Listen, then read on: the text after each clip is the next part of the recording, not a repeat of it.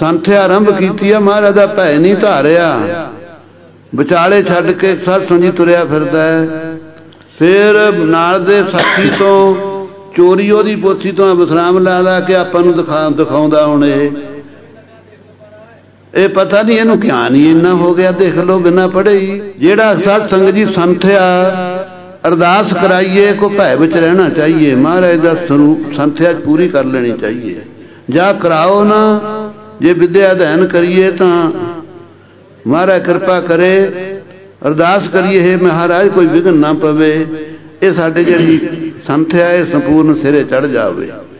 ਸੋ ਵਾਹਿਗੁਰੂ ਕਿਰਪਾ ਕਰੇ। ਇਹ ਵਿਦਿਆਰਥੀ ਦੇ ਚਰਨਾਂ 'ਚ ਬੇਨਤੀ ਕਰੋ, ਭਾਈ ਕਲਗੀਧਰ ਪਾਤਸ਼ਾਹ ਦੇ ਭੈ 'ਚ ਰਹਿ, ਗੁਰਬਾਣੀ ਗੁਰੂ ਸਰੂਪ ਹੈ, ਇਸ ਨੂੰ ਪੂਰੀ ਕਰ ਲੈ।